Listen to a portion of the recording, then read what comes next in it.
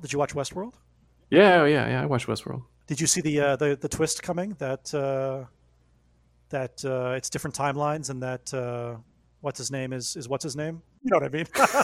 Actually, I do know what you mean. Yeah, yeah. That Jackson Pollock is the guy from It's Always Sunny. Yeah. That Ed Harris. Ed Harris with what's that guy? That guy's a good actor too. Yeah, the other guy. Oh, but man, when what's his name? It turns out to be a robot. Oh, yeah. Yeah, I knew going in, I was like, all right, one of these people someone is a robot. Oh, you're so jaded, man. I know. I knew one of them was a robot, and I was like, that's got to be this guy. Because I remember he has a discussion with his wife laying in bed. His girlfriend, not his wife. His girlfriend. Okay, yeah, and he mentioned something about what does he say? There's I gotta go power down. Yeah, I can't remember. He's like, these goddamn lithium ion batteries. Yeah. I gotta go stand in the sun to recharge. Yeah.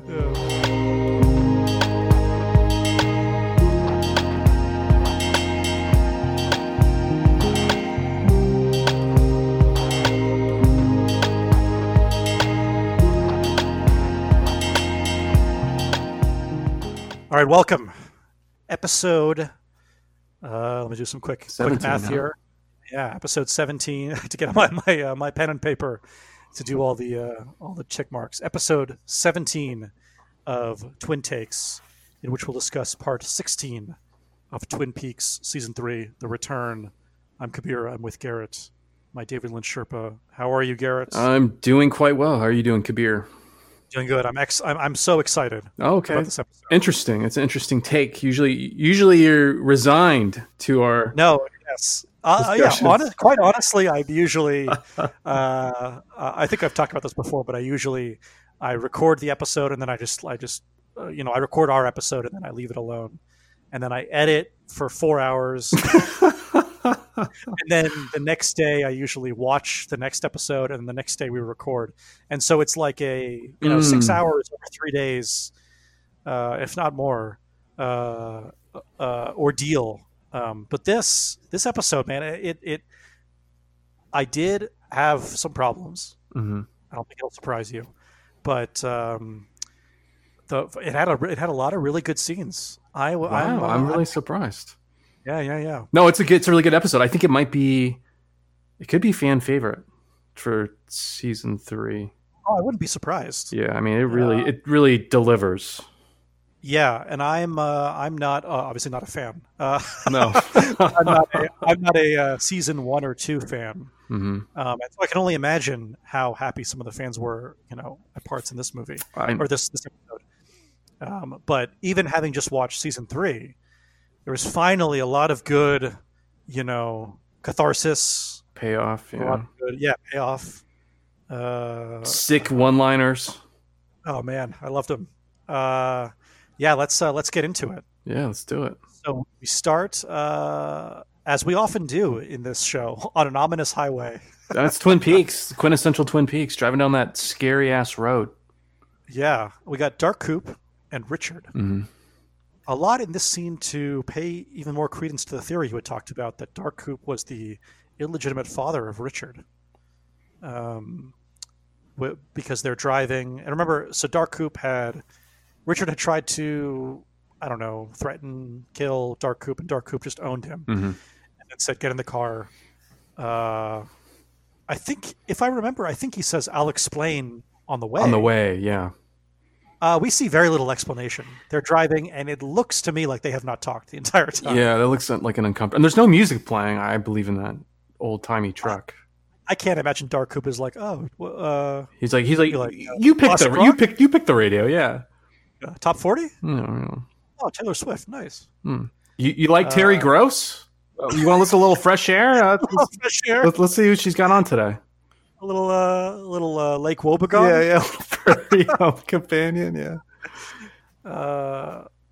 So Dark Coop and Richard on the road again. They arrive at the coordinates. Yeah. Now it's a little confusing to me. Maybe you can help me out. They get out of the car. We'll talk in a second about who else is on the scene. Yeah. But they get out of the car, and Dark Coop basically has the GPS locator, and they're walking around, and he identifies this big kind of rock, and he says, "Oh, I think it's over there." And he basically gets Richard to go and investigate for him. Mm-hmm. He says something like, I got 3 sets of coordinates, Yeah. and 2 of them match. Right. So what would you do? And then Richard said, I would go to the 2 that match." Mm-hmm. So I guess that's a little like father-son, he's teaching him a lesson, I guess. I guess so. I didn't think about that. Yeah. It's a nice father-son trip to hell. Yeah. That's right. He senses a trap, and he tells Richard something that's really funny for Dark Coop to say. Having seen all that we can see that Dark Coop can do and accomplish, he says, "I'm 25 years your senior." Yeah. Implying that he's too old to go climb this rock. He doesn't want his creaky old knees to have to hike, right. 50 This man meters who- up the side of a hill. Who just came from winning an arm wrestling contest in Fight Club. Oh, that's true. Good point. And was killed and brought back to life, is worried about a little all-terrain hiking. Yeah.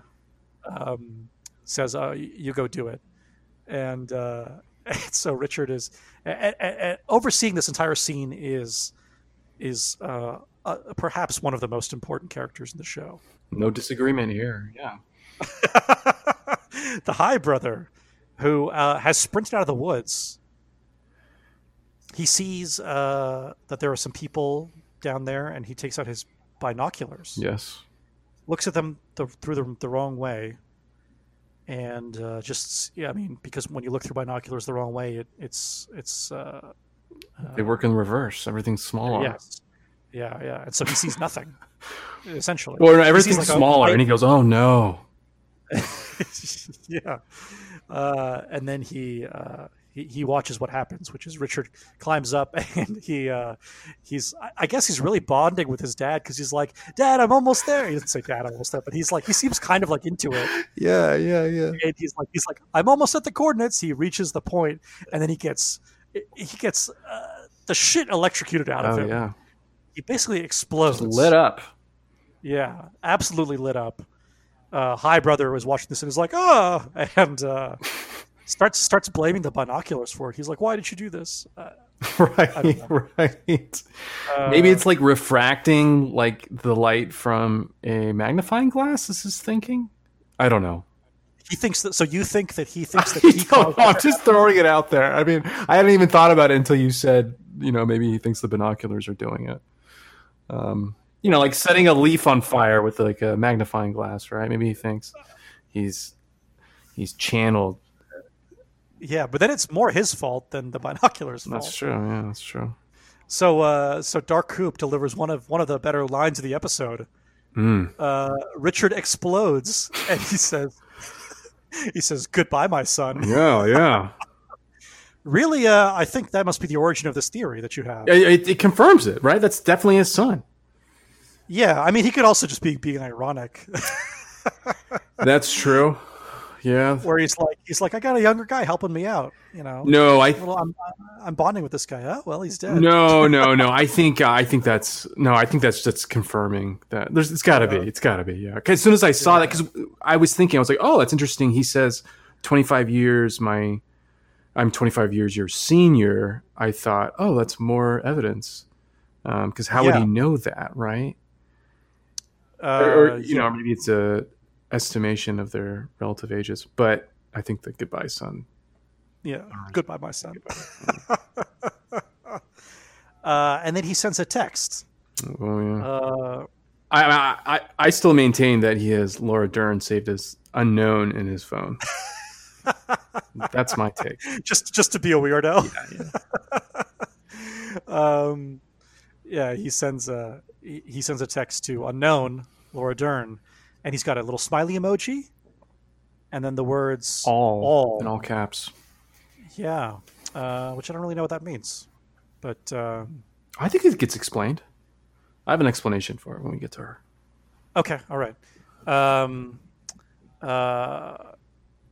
back in Las Vegas. I really like this. I really like this bit. So we got a couple people searching for Dougie. We got the FBI, and we've got Tim Roth and Jennifer Jason Leigh, who are there to kill Dougie. Mm-hmm. You like this sequence? I'm really surprised. Oh, I loved it. Okay. Yeah. I mean, it was really funny. It is funny. I mean, the setup part wasn't that interesting. So basically, Tim Roth and Jennifer Jason Leigh show up. They're staking it out. It's kind of funny that they're in a giant van in the middle of a scenic suburban neighborhood with North Dakota plates. Mm-hmm. The FBI rolls up in force to try to find Dougie. They look around. They see he's not there. You have more of the recurring joke about how the director of the local office hates Wilson. And Wilson's like, doesn't look like anyone's home, boss. And he's like, yeah, no kidding, Wilson. It's a toxic, the toxic work environment of the Las Vegas branch office or whatever. Yeah. And so he tells Wilson to stake out the house, and then they leave. And so now basically what we have is Tim Roth and Jennifer Jason Leigh in their white van staking out the house, and you have Wilson and another FBI agent in their white, very government-looking, Ford Expedition, also staking out the house. Why the FBI don't go check out the van from North Dakota that's just sitting there in Nevada, I don't know, but they just leave it there. Yeah. So they're both waiting. We cut to the hospital. Yeah. Dougie's in the hospital after his coma. Yeah. Belushi brothers show up, the Mitchum brothers, to pay their respects. I have to say, at this point, their love for Dougie is quite a bit. These gentlemen have hearts of gold, Kabir. As is said in the show, keep in mind though they are criminals. They are criminals. I know. I think we'll take issue with some things that happen later. Yes, and they intended to kill Dougie. Remember, what Dougie did was just prove that they were innocent and not guilty of insurance fraud. Right. And got them their well-deserved payday from their insurance company. And they're treating him like he's like one of the family now. They show up with their weird, what do we call them? Cigarette girls? 50s era sluts or whatever it is. 50s sluts. Yeah. Whatever you coined them, Yeah. They bring in a bunch of finger sandwiches. And then they say, you know what, we're going to go to your house and we're gonna stock it up for you. First they asked Janie E., Mrs. Dougie, for her keys, which, I mean, I don't know. I mean, I guess it did a lot for him, but I don't know. I feel a little uncomfortable, right? Like, these people are criminals. Oh, yeah, that's right. To go stock their house. Stock their house, fill their fridge up with food or whatever. Food, yeah. Yeah, they're going to, they ask for the keys. That's true, but she doesn't know them as criminals. She just knows them as the people that got Sonny Jim his weird, French nightmare playground, and their car, and their convertible 3 Series, And she's just all obsessed with material goods and That's stuff. true. And so I'm not surprised that she's like, yeah, whatever. That's true. So they go. Now we come to the result of this dual stakeout. The Belushi brothers show up. They're in their limo, and then a van pulls up behind them. That's their crew, and they're loading up sandwiches into the house. The van leaves. I like that the criminal kingpins very hands-on with this kind of philanthropy that they do. Throughout this episode, we see that they're very devoted to Dougie. They want to give him the personal touch, and they also have a lot of time on their hands. Yeah, I mean, they're going in the house. They're stocking the fridge themselves. I don't know. I mean, it seems like the kind of thing that you leave the hospital and then you tell your guys, hey, go take care of the house. Yeah. No, they do it themselves, and they bring their cigarette girls with them to do it. Very strange behavior. So you have both the FBI and the Tim Roth and Jennifer Jason Leigh crews both looking at it, being like, "What's going on here? Weird." The work van leaves. The Belushi brothers van leaves, but their limo is still there. They're still in the house doing whatever. This guy shows up. Yeah. He's got a branded Mercedes his commercial vehicle, and it's some sort of accounting company. Right. So he's an accountant, I guess.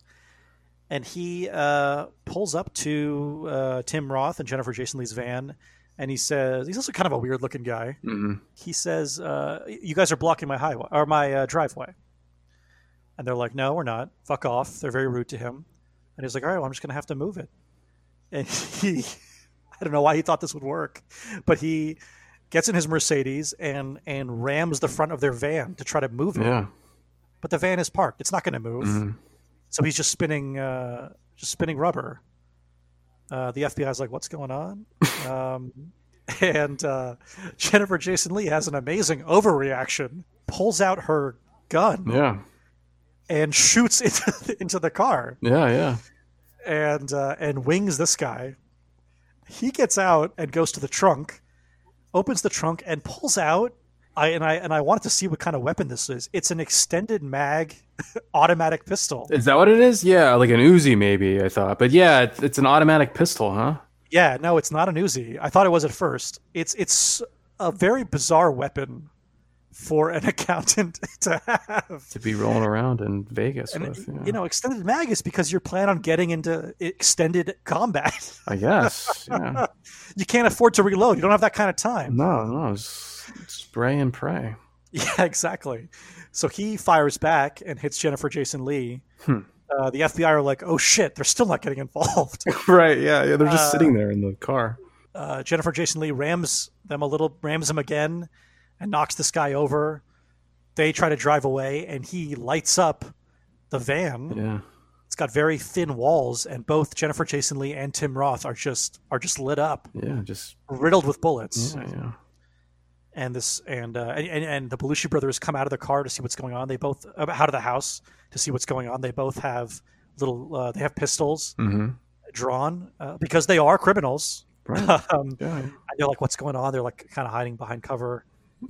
And then the FBI, now that this confrontation is over with the murder or the killing of Jennifer Jason Leigh and Tim Roth, the FBI come out and tell the accountant to drop his weapon. He surrenders, and they approach him to arrest him. And Jim Belushi has a great line where I think it's the brother says, "What kind of neighborhood is this?" Yeah. And Jim Belushi says, "People here are really stressed out."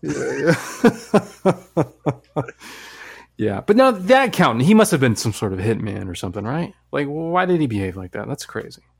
I think he was just crazy. No, you think he's just some guy rolling around, upset that they were blocking his driveway? I mean, if you're going to kill these people, then you wouldn't do it this way. I guess the counter argument. I don't think he intended to kill anyone. It's quite possible that he's like an accountant, but he's actually a member of some sort of underworld. Yeah. And just overreacts to things because he's not used to getting no for an answer. Right. Yeah, maybe. I don't know. That's bizarre. Yeah, it's a bizarre I really like this scene. I thought it was really funny. Oh, it is very funny. I'm surprised you like it. I thought you would be upset that Tim Roth and Jennifer Jason Leigh are just disposed of so quickly. Just they're gone. No.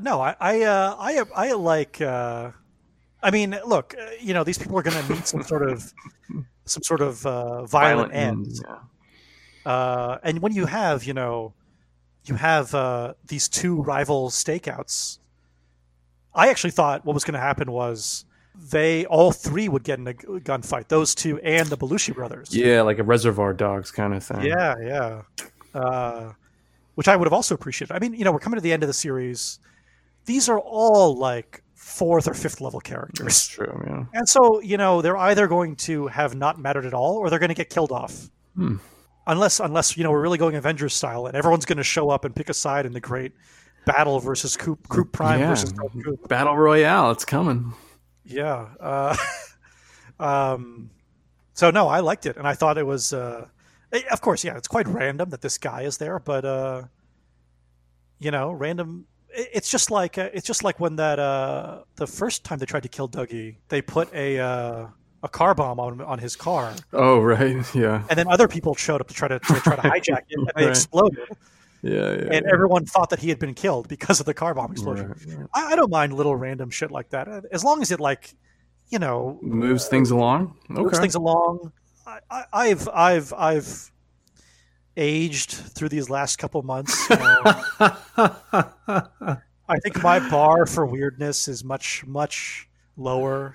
Okay, yeah, all right. Random accountant wants to get in a gunfight. Like, yeah, whatever. Hey, it's Vegas. You like the action movie weirdness. You're down with that. You're down with the weird arm wrestling fight club.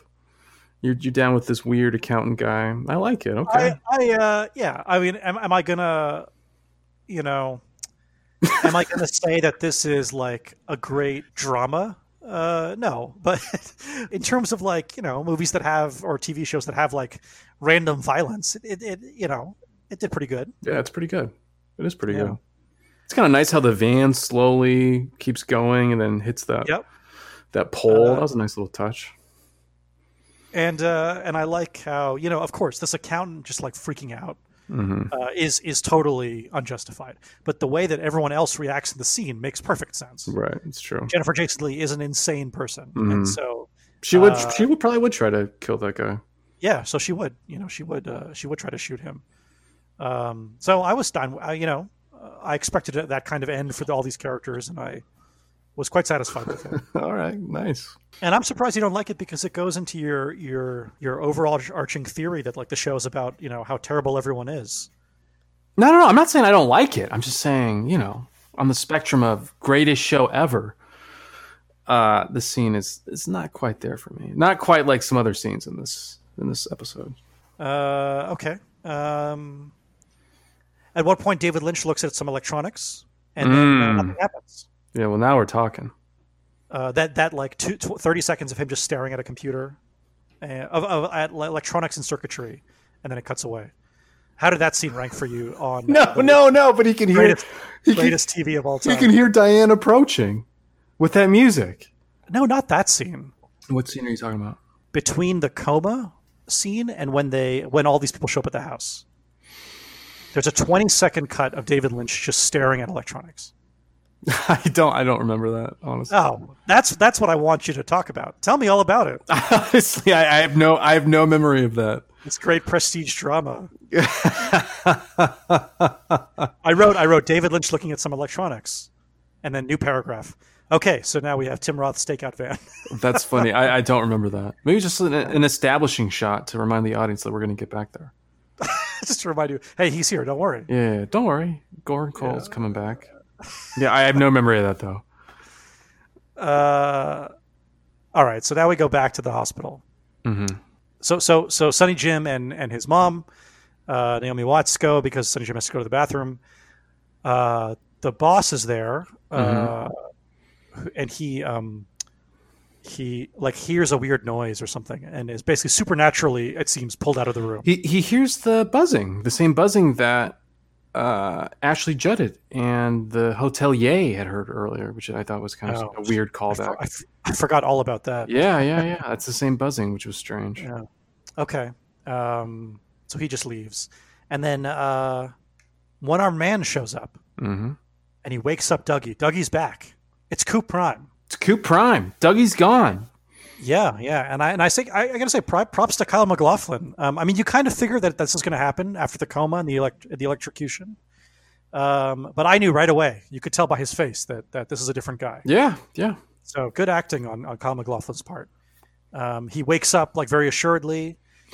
He starts talking to the one-armed man like they're old buddies. Well, not buddies, work colleagues, work acquaintances. I believe the one-armed man says, "Finally." Yeah, exactly.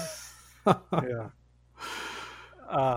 And I'm imagining Coop Prime is like, oh, you had to deal with someone incompetent. Oh, that must have been so hard for you. I don't know anything about that. Yeah. But Coop Prime's giving him orders. He's like, give me an extra seed, which are these golden balls that appear after what's the word? Tulpas? Tulpas. After tulpas, these doppelgangers disappear. They leave these golden balls. He's like, do you have a seed? And he's like, yeah, I got one. He's like, all right. He needs that. He pulls out, I think, some of his hair. Yeah, he just needs some DNA. To give him some DNA. I assume that he's going to create another Dougie for the family. I think that's right, yeah. And then one-armed man gives him the green ring, which will teleport Dark Coop's body back to the Black Lodge. I think that's what that thing's That's for. right. The Formica ring. The Formica ring. The Formica ring. That's true. We got to own it. We got to own it. Yeah. And then so this next part I have mixed feelings about. I mostly like it. Okay. But basically what happens is we just see Coop Prime like just taking charge. Yeah. He's giving out orders. Yeah. He's acting like an FBI agent. He calls his boss Bushnell. Yeah. Bushnell, hand me those sandwiches. I'm starving. Yeah, Bushnell, give me a sandwich. Yeah. At one point, he says, Bushnell, give me I think it's the 22 snub nose that you carry in your left holster. Yes. Your left side holster. Yes. Which is a gun that Bushnell apparently has been carrying this entire show. Yeah. Bushnell's like, yeah, no problem. Yeah, I know. I had the same thought, which was this is madness. Yeah, that doesn't seem like a smart move to make. A guy who's been pretty mentally challenged. Yeah. Oh, yeah. Perhaps to varying degrees, but pretty mentally challenged the entire time you've known him. Wakes up from a near-death coma and says, "I need a weapon." Here you go. You got to say, I mean, there's no justification. I guess he's just so charismatic and in charge that he inspires confidence. I guess, is that what it is? I don't know. Yeah, I mean, I don't know. I mean, you got to ask, why do you need a gun? For what purpose? Dougie, lay back down. Even the nurse is like, you can't get up. You were just in a coma. No, that's the doctor. Like, that's the doctor. Yeah. Oh, the doctor. Yeah. And he's like, take my vitals. And she's like, yeah, I guess you're good to go. She's like, you know what? Yeah, you look pretty good. That's not how hospitals work. No, I don't think it. No, but she does say, she goes, I guess I'll put your discharge paperwork together and you can get out of here. Meanwhile, Mrs. Dougie's come back once again, thirsty AF. Oh my god! On a new level. Yeah. Poor Naomi Watts, just to see like a functioning adult, and she's like, "Yeah, give it to me. I can have the body and the mind." Oh, oh god, yeah. So yeah, he starts sort of taking command. He asks for Bushnell's phone too. Mm-hmm. Another strange thing happens. He says, I need to talk to the Belushi brothers, the Mitchum brothers. For some reason, it's fine that Bushnell has the number. Mm-hmm. What's weird is like, I've got it here on speed dial. That is weird. Maybe that's old man for like he programmed it into his phone. That's a good explanation, yeah. But I doubt. I hope he was not like, oh, just hold down number 3. They're one of my. They're one of my T-Mobile Fave 5. Yeah, I mean it is a flip phone, right? I mean those favorites are limited. Yeah. Poor Bushnell, boy, it speaks to his personal life, huh? Yikes! This client is one of my. He's in my top 9. Oh my god! So he calls them. Another bizarre, encounter where they're like, "Oh, it's Dougie." He says, "I need you to meet me at your casino in 20 minutes with my family." Mm-hmm. And then and they're like, "Oh yeah, okay, no problem, fine." They're friends. He's just been through a crisis, I guess. Yeah, just woke up from a coma. They're excited to hear from him. Yeah, sure. They've been besties for all of a week. Still a little strange that they're like going through all these lengths, but whatever. They're like, yeah, we'll meet you. And then he says, oh, and the other thing is I need a private plane to Spokane, Washington. And he's like, yeah, no problem. That brother hangs up. Belushi's like, gas up the plane. Belushi's already on the phone. Yeah. And he's dictating to their pilot, hey, gas it up. We're going to, Spokane, Washington. Insanity. Oh, yeah. These gentlemen have hearts of gold. Not even a question. Well, Why? For what purpose? Why is your family not coming with you? As we'll learn later, there's no actual reason for the family to go to the casino. No, there's no reason. He wants to say goodbye. Why doesn't he take them home and say goodbye there, and then go? They take the car. They got to take the car to the casino, and then they'll drive the car home. Right? No, I mean he could have driven them home, put them in a place of comfort, and then say, "Okay, I got to go," and then take a cab to the airport, or have the Belushi brothers, who will do anything for him, pick him up at the airport, pick him up at their house, take him to the copter. airport. Yeah, take the helicopter from the. Dougie residence to the casino. Yeah, Helipad. exactly. Instead, we'll get to it later, but he basically takes his family to the casino to say goodbye to them, and then leaves them in the casino. Yeah. I know the plot wise, it's because he doesn't want it doesn't make sense for him to show up with a bunch of at the seat of a shooting. Right. That's the real reason, but it's not justified in the show. Oh yeah, you're right. Yeah, they don't want to go back to the house. Yeah, narratively they can't have him. You're right. I didn't even thought that up. through. Right, that would be too bizarre. And then the FBI agents that are there are like, they have a discussion. Yeah. Instead, Mark Frost has to do crazy gymnastics to explain why Dougie doesn't go home. Why they have a weird goodbye in a casino? On the casino floor. Yeah. Yeah. I mean, they're smoking. They're smoking in that casino. I'm sure. Oh yeah. Exposing young Sonny Jim to secondhand smoke. That's not good. So now we get to. I mean, for me, I really enjoyed this part.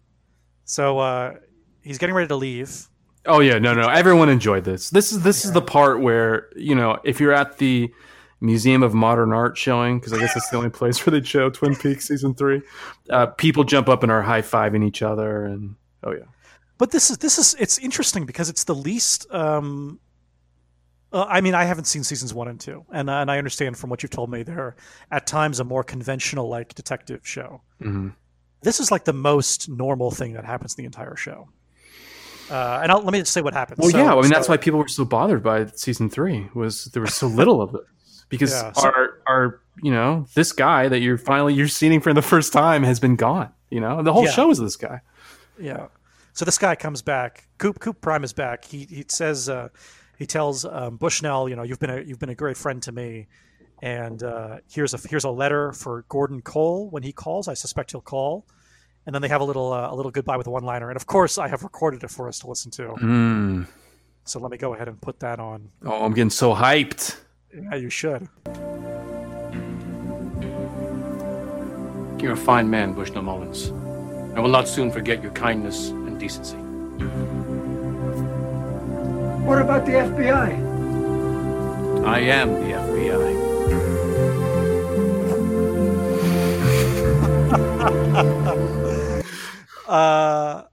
I will tell you, that's the first time in this in this show where I was like, oh, he's gonna say it, and then I was like, yes.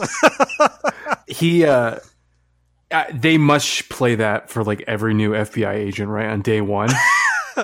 I mean, you would just be like, all right, yeah, I'm ready to jump out of a building or whatever. It's got to be so motivating. Look, it's motivating because you've seen. That's true. That's true. I mean, there are other media FBI shows. Formatting. There's a show called The FBI. That's true.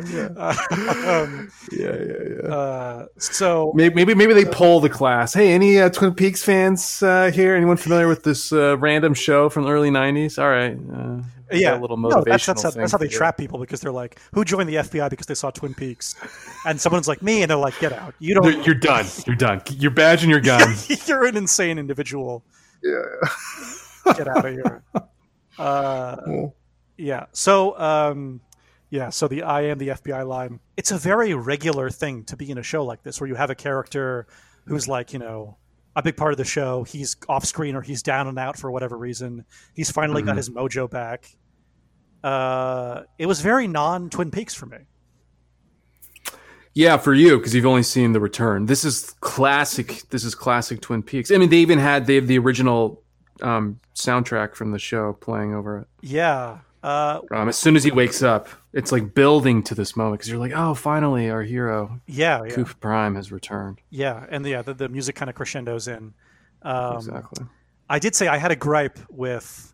I like the moment, and I'm sure for fans who love this theme song, it must have felt really good. And it's the only time in the season, at least season 3, that they've played that song outside of the opening credits. Mm-hmm. So it makes it quite effective. And this is what I wanted to share with you. I recut it with a more action-oriented background song for you. Have you seen the movie Pacific Rim? Oh, you know what? Sadly, I haven't. I'm familiar with it though. Is that the one? Is that the one with Wolverine? With Wolverine, I know it's giant robots battling each other, right? yes. Well, no. It's giant robots battle otherworldly Godzilla type creatures for control of the Pacific Rim region. I thought, what's the actor who plays Wolverine in the X-Men? Hugh Jackman? Yeah, I thought Hugh Jackman was. No, they couldn't get Hugh Jackman for this. No, Hugh Jackman, for the record, is definitely in like a giant robot movie. Maybe. But I guess not this with. one. Oh no, you're thinking of Real Steel. Yeah. Okay. That's with the robots that mimic the boxing. And the robots. Yeah. Also a great movie. Yeah, I'm really deficient. It's for someone who loved Gundam Wing as a kid. You would love Pacific Rim. I really have dropped the ball. Yeah. Anyway, I put in this line with the theme song from Pacific Rim. Okay. All right. I'm ready. Let me cue it up for you. You're a fine man, Bushnell Mullins. I will not soon forget your kindness and decency. What about the FBI? I am the FBI.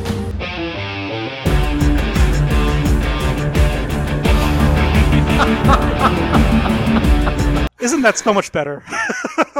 No, because I won't have you criticize the great Angelo Badalamenti, who composed the soundtrack we did here. But it is good. Come on. That's if Coop Prime threw on a pair of shades and straight out the door and hopped in a Shelby Mustang. But. Yeah, I thought about doing the Who song from CSI Miami. No. But yeah. But I do love that power guitar. Yeah, you got to kind of kick it up a notch after the I Am the FBI. Yeah.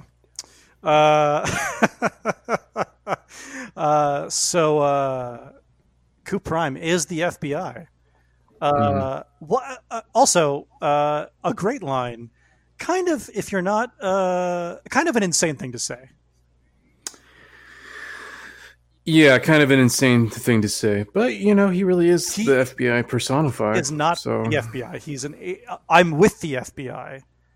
I understand that. That's the line, and I'm sure, you've mentioned a few times that in Twin Peaks they like to riff on like, action movie cliches and stuff, and that's definitely an action movie cliche line.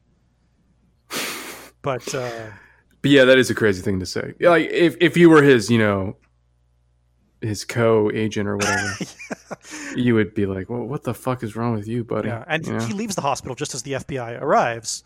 And now Bushnell's going to be like, yeah, he said, I am the FBI and left.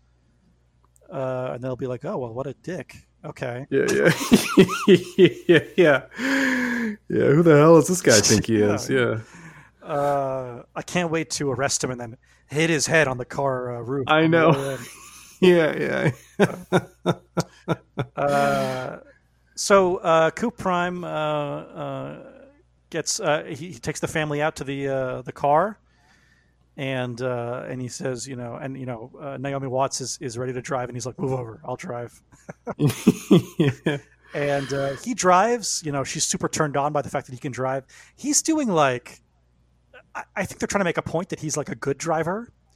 He's doing like 60 and a 40. It's not that. I know it's not very fast. He is passing people on the right, so I guess this shows that he's like a maniac. I pass people on the right sometimes. It's not that big of a deal. I know it's really nothing insane. Yeah, but I guess it's all relative to Dougie. That's so. true. Suburban the housewife kid's is impressed. like, you're merging without indicating. My God, Yeah. Take me now. Yeah. And then the kid says, "See, Dad can drive." Yeah. No, he says he can drive. I thought he said he's a really good driver. Yeah. He can drive. Yes. That would have been funnier. It's definitely see, Dad is a good driver. Is a good driver. That's what it is. Which is kind of sweet. It's like he believed in his dad, even though his dad was a shell. Well, I mean, what's happening is his mom was like, "Oh, your father can't be trusted behind the wheel." Mm-hmm. Ever since his accident. Yeah. and they go to the casino where all good families part ways, and he really Coop Prime, he's trying to be a good guy. Obviously, he's saying like, you guys are great. I've loved the time we've spent together. If he's trying to say goodbye to them and make them feel loved and taken care of, and his intention is to create like another Dougie, what he should do is really go out of his way to make sure that they don't realize that he's a different person. Yeah, that's true. He kind of does them a disservice because it's obvious that it's not Dougie. He fucks up pretty badly. He says at some point, it's almost comical. He's like, I've loved spending all this time with you, Dougie. Oh, I mean me. I'll be back. And his son is clearly like, do I have two fathers? Like, what's happening? No, he even says, he references it. He says something to the effect of, "You're not Dougie? Who are you?" Or something like that. He's disturbed by that slip up from Cooper Prime. Yeah, that's really irresponsible. Yeah, it is. Honestly. But he also implies that he has complete full memory of everything that transpired previously. Yeah. Which means... Yeah, he was raped. No, he's okay with it. No, that means that he was raped. No, he was down. He was 100% on board with everything that transpired. He looks at her. He's like, especially you, Janie. I really enjoyed my time with you. No, so he was into it. I felt completely vindicated. I was I think oh, you're you're taking the easy way out. What that means is, look, I mean, he was stuck in a vessel and was subjected to everything that was happening to him. Even if he was into it, she had sex with someone that wasn't her husband. You think it's possible that he raped her? No, I'm saying. I mean, look. Say that everything was consensual. The wife was into it. And I didn't want to talk about this, by the way, but you brought it up. The wife. I felt so vindicated. The wife was into it. Dougie was into it, as we saw, with a dumb smile on his face. Yeah. And let's say, even though I'm not convinced, let's say that Coop Prime was also into the sex. Okay, yeah. Maybe there is no rape that took place, but what that means is that woman now has to deal with the fact that when she was having sex with a man she thought was her husband, there was at least someone else's mind inside that body. Yeah, I don't think she's bothered by that. It's a lot to wrap your head around.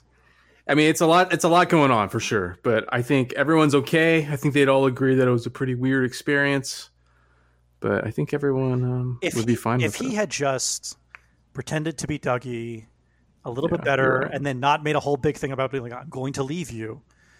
If he was just like, I'll be back at some point, I got to go do a thing, and left, I have to go do something for work, I have to go do a casino mob thing, whatever, they would have bought it.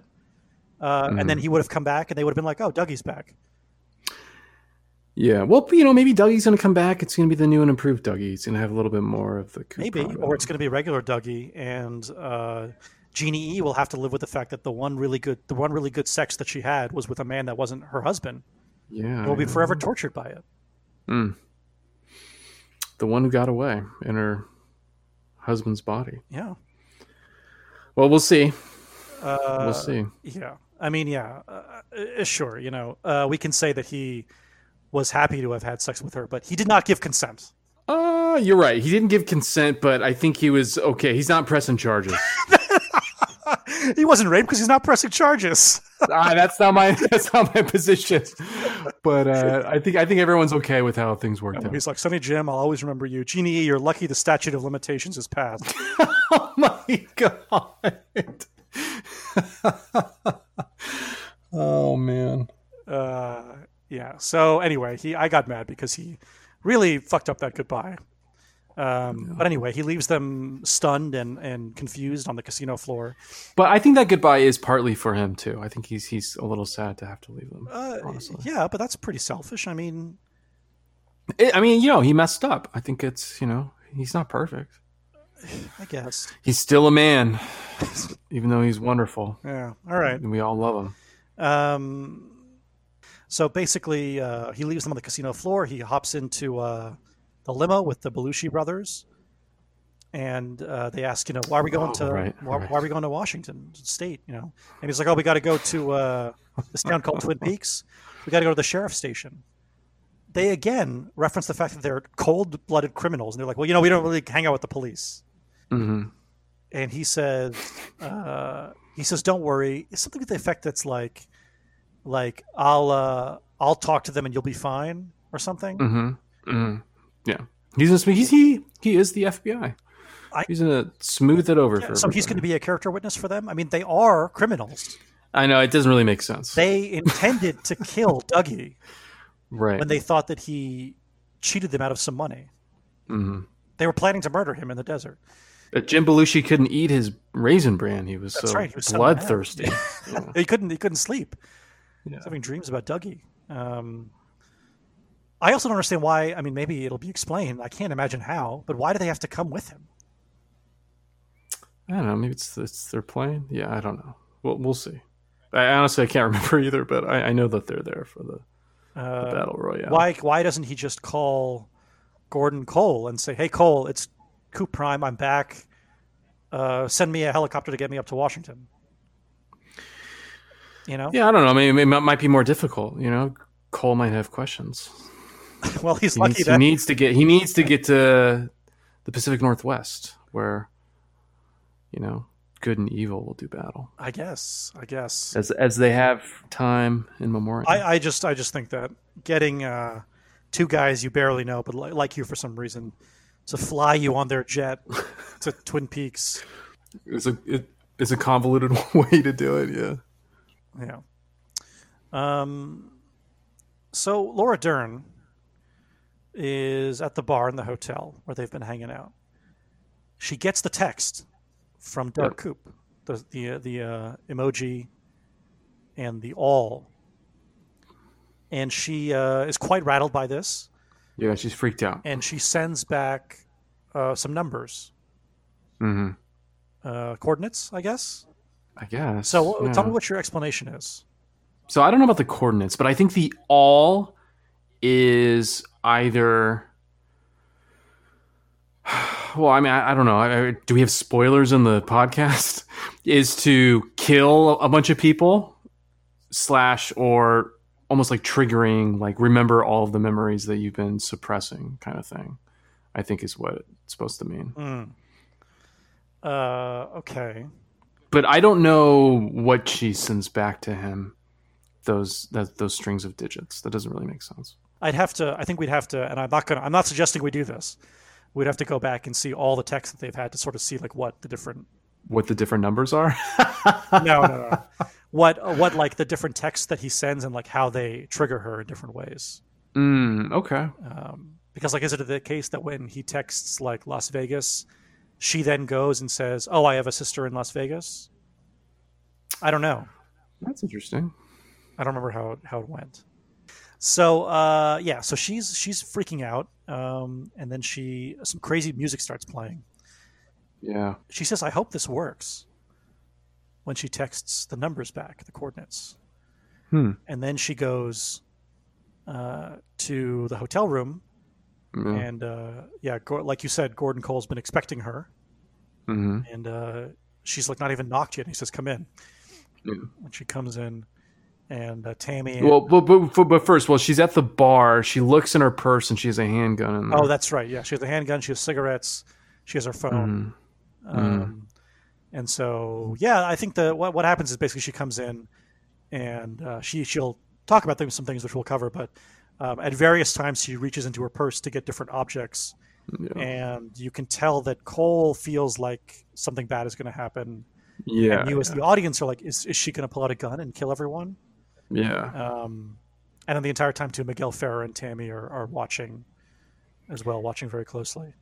And I think they sense the tension. There's a great deal of tension. Yeah, everyone knows that something changed about her.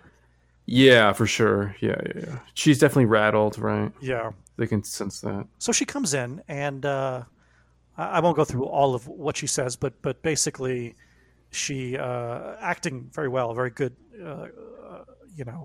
engrossing performance. Describes how we had talked about the encounter. We were wondering what the encounter was between Dark and I had thought it was a sexual encounter. Yeah, this I definitely remember because I found this. I think this scene is just really incredible. Yeah. So she reveals that she was. Well, what happened was Dark Coop comes back after so long. She doesn't realize that it's Dark Coop, of course. She thinks that it's regular Coop, and she hugs him. She talks about how great she feels. Obviously, there was like some loving feelings towards regular Coop.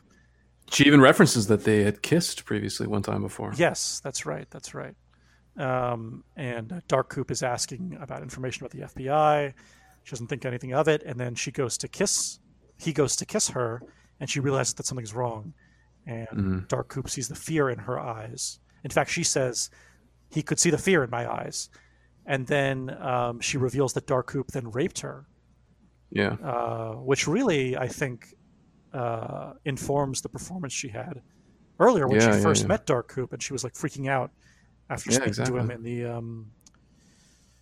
in the weird interrogation chamber back in the prison.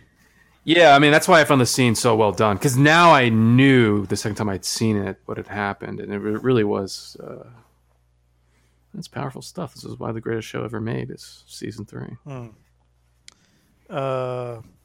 Sure. Well, obviously this is a very good scene. It feels very real. And basically what happens is she doesn't say anything very clearly, but she implies that she's not in full control of her actions. And that she's not, she says, I'm not the real me, which is classic, classic Talpa giveaway. Yep. And then she reaches for her gun, and Gordon Cole does not react at all. As you were counting this, I can't remember who shoots her. It's both Miguel Ferrer and Tammy shoot her at the same time.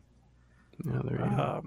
And in fact, a second earlier, you could see Miguel Ferrer kind of reaching for his gun because he knew that that she was going to do something rash and dangerous.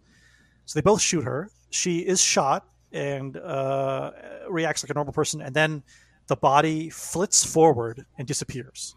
Yeah, it's just like gets shot out of the room. Kind of. And Tammy says, wow, she's a real Tulpa. Miguel Ferrer is speechless. And Gordon Cole is like, she says something about a sheriff's station? He just keeps rolling with it. Yeah, he's just ready for the next thing. She mentions, as she's explaining, I'm not who I am,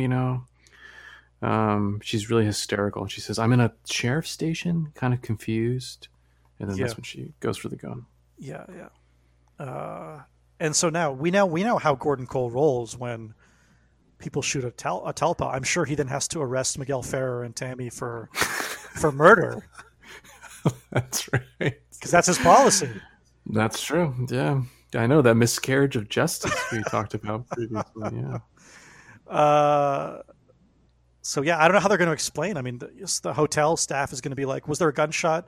And they're going to be like, yeah, we just shot the wall for no reason. I don't know. But they're going to have to get their stories straight. Just FBI things. Yeah, they're going to be leaving the hotel and they're going to be like, Ms. I forget her real name, Ms. Laura Dern. Is she checking out? And they'll be like, oh, she checked out. Yeah. So yeah, another good scene. Of course, the weird Talpa disappearing. I don't know. There's just better, more interesting. I get really pulled out of it when you have really good human performances and then you have like stupid special effects. No, that special effects is great. No, it's like a weird blur and. Well, we haven't talked about when Diane goes to the Red Room. Yeah, so Diane goes to the Red Room. Of course, everyone's favorite HR exit interview guy is here. It's now a pattern. One-armed man. It's, the Talpas die, and the one-armed man shows up. Yeah. And he's got his exit interview questionnaire where he's like, just so you know, you're manufactured. Yeah. Which is what he told Dougie and what he told... we can't even remember who the real people and who the fake people are. Yeah, but Diane has a great line back with "you're manufactured," which is she's like I know, fuck you, or something like that, right? Yeah. And then she has another like dumb like special effect. Where, no, this special effect is great. No, it's not. Her head weirdly explodes. It shatters. Yeah, it's supposed to be. I believe it's like a Francis Bacon painting that Lynch is taking Oh my God! is referencing. No, seriously, it's like it's a famous painting. I can't remember. It's some 20th century painter. Whatever. Yeah, her head like pops. It's like weird black smoke. Yeah, weird black. And then, it shatters and pieces fall out, and then black smoke, and then her breasts, not her breasts, but her like chest, her collarbone kind of starts vibrating weirdly, yeah, and then it all blows up, and it's a little gold ball that's left. So I think the only thing left is the Roadhouse. I know. Which is amazing. I mean, this is kind of a tight episode. Well, it's not real. I mean, there's a lot of long scenes, but not a ton. No, there was only like 3 or 4 major scenes. I think it. Yeah. It's because we've completely ignored Twin Peaks. We haven't seen anything from Twin Peaks. That's true. Yeah, and we haven't jumped back and forth too much between different scenes because they're all pretty long scenes. That's true. Makes it a little easier to cover and to follow. Mm-hmm. So at the Roadhouse, there's a regular band playing whatever. Good thing I didn't skip through this one because Audrey and Charlie show up. What? Yeah, crazy. Yeah, and so that really conveys that this is a Coma Dream Roadhouse. Mm. Have any of these bands been real? Have any of these people been real? Who knows? I mean, that's the question, right? Is this all like a weird waste of time? Liminal space. Liminal space. Yeah. I don't know, right? That's kind of that's the implication. Yep. I looked through the forums to see people talking about that. It's surprising there's very little discussion of the idea that the Roadhouse could just be, the way station between death and heaven or hell or whatever. I don't know. I mean, it can't totally be that because you see characters that are doing things in the show that are there. I mean, we are all the dreamer. Who is the one who dreams, right? Isn't that what Lynch told T Swift? That's right. Yeah, I think I had a dream about that. Yeah. Yeah. I did. Did I like it? I appreciated it. Where you have Audrey and Charlie, and you're kind of like, yeah, is this a dream? Is this not a dream? And then this weird, very out of touch, out of place MC that we've been seeing, this African American older fellow, shows up and he says, "Ladies and gentlemen, Audrey's dance," which is a very dream experience, I think. Yeah, right? And it's actually pretty cool. Everyone, these dance floors always packed during these concerts. They all move to the side. Yeah. And she comes out and starts dancing very, I don't know, weirdly in the dance floor. Yeah, she danced like this in the original show. That's why they did it. Same music, same everything. Okay.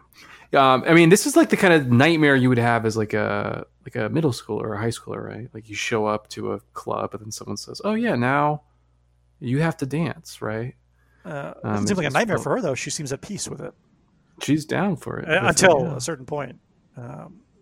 She's having a good time, and then 2 guys start fighting. Do we know who these guys are?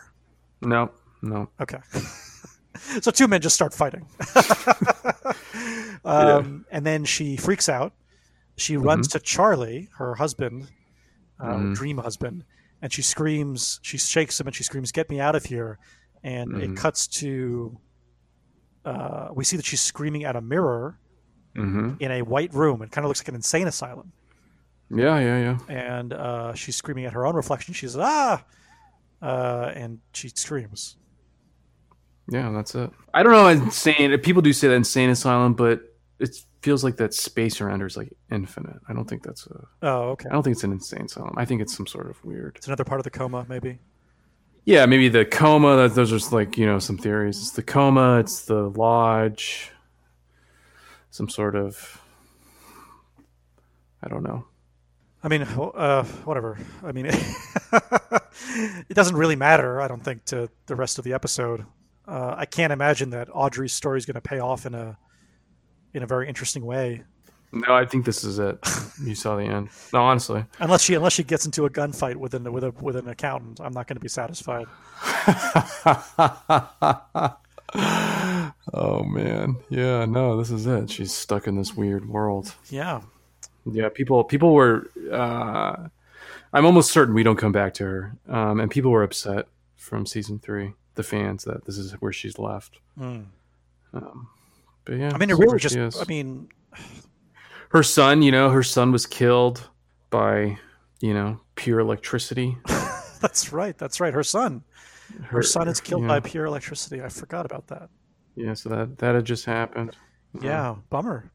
It's really bad all around for Audrey. All right, well... I mean, that's it. I mean, the band plays the same song backwards. That's right. Yeah, it's an inverted version of the song. Yeah. It's a kind of cool visual. You can see that it's not super obvious because they're not moving around a lot, but you can kind of see the way that they're drumming is backwards. And this song sounds kind of weird, but it's interesting. And that's it. That's it. That's the episode. Episode 16. Yeah. It's a really good setup for what's to come. Okay. Yeah. Tell me, what did you think? I mean, I loved it. It was way better than I was expecting. I was going into this. I didn't really remember most of it. I remembered a lot of these scenes, but I didn't realize they came on this episode. And it's really good. Really, really good. Not a lot of parts that I could find fault with. And I thought the Laura Dern stuff's just amazing. I mean, if you just forget like the 20-second shots of of David Lynch just staring into space, then of course it's good. Oh yeah. I'm burdened. My cross to bear is that I have to record everything that happens in case we miss something. So I have to write. Gordon Cole is in the room looking at. Oh, that's nothing. funny. That's really funny. Yeah. No, I'm just sitting there, sipping on my microbrew, just enjoying every second. All right. So do you give it an A? Is that your rating? Yeah. It's definitely an A. Yeah. Yeah. I mean, yeah. I liked the episode, and I would say, man. I know. I'm very curious. I actually kind of felt like maybe you should lead with your rating. No, we can't break tradition. That's true. I liked. There's certain parts of it that I really liked. There were also just a lot of strange things. I'll say a B. I think. Wow, that's definitely the highest. That's amazing. That is the highest. By far. Wow. Not by far. I gave part 1 a B-. Back when I thought that good hope that Law and Order and Criminal Justice would lead the day. Not that, yeah. Back when you're all in on Lillard. That's right. Lillard. I thought his human story would guide us. Yeah. He's going to sit in jail for 20 parts, then his face is going to explode, and no one's going to care. Oh, that's so funny. Yeah. You had no idea when you were getting signed up for this madness. Yeah, no. Wow, a B. That's pretty good. Honestly, I liked it so much because it was we're done with Dougie. I think the fans reacted the same way. Yeah. Everyone was so relieved. Everyone was so worried. I mean, we have, this is the third to final episode. Everyone knows the season's 18 episodes long. Yeah. And I mean, even when this episode started, I was kind of surprised. He's in a coma. I didn't remember that part. I was thinking, how long until he wakes up? Just in a coma for the rest of the season. I was like, is it for the rest of the episode? Does he not wake up until 17? Is he going to have to talk to Audrey in the coma space and convince her to leave the house? The thing is that look, I'm really grading on a curve now because stuff like Audrey's dance, would have perturbed me to no end. Really? I would have been yelling at you for an hour back in the beginning of this show. Explain this dance. Why is this woman moving around? Oh, yeah. It's not even reality. There's no payoff. I would have been so upset. But now I'm just like, let her dance. Whatever. Yeah, it could be a lot worse. Let this coma girl have her fun. It could be, and believe me, it's going to get a lot worse. Be prepared. Be prepared for more 20th century modern art references. Good, my favorite. Yeah, more Polish composers. Next time someone dies, I want to see. I'm going to think about what is their what obscure art is their death an homage to? Yeah. That's why people turn on the boob tube. Hey, honey, what do you think's on Showtime? Oh, maybe they'll have a fun, movie or a TV show. What's this? Well, I recognize that Francis Bacon painting. Yeah. Is that Penderecki?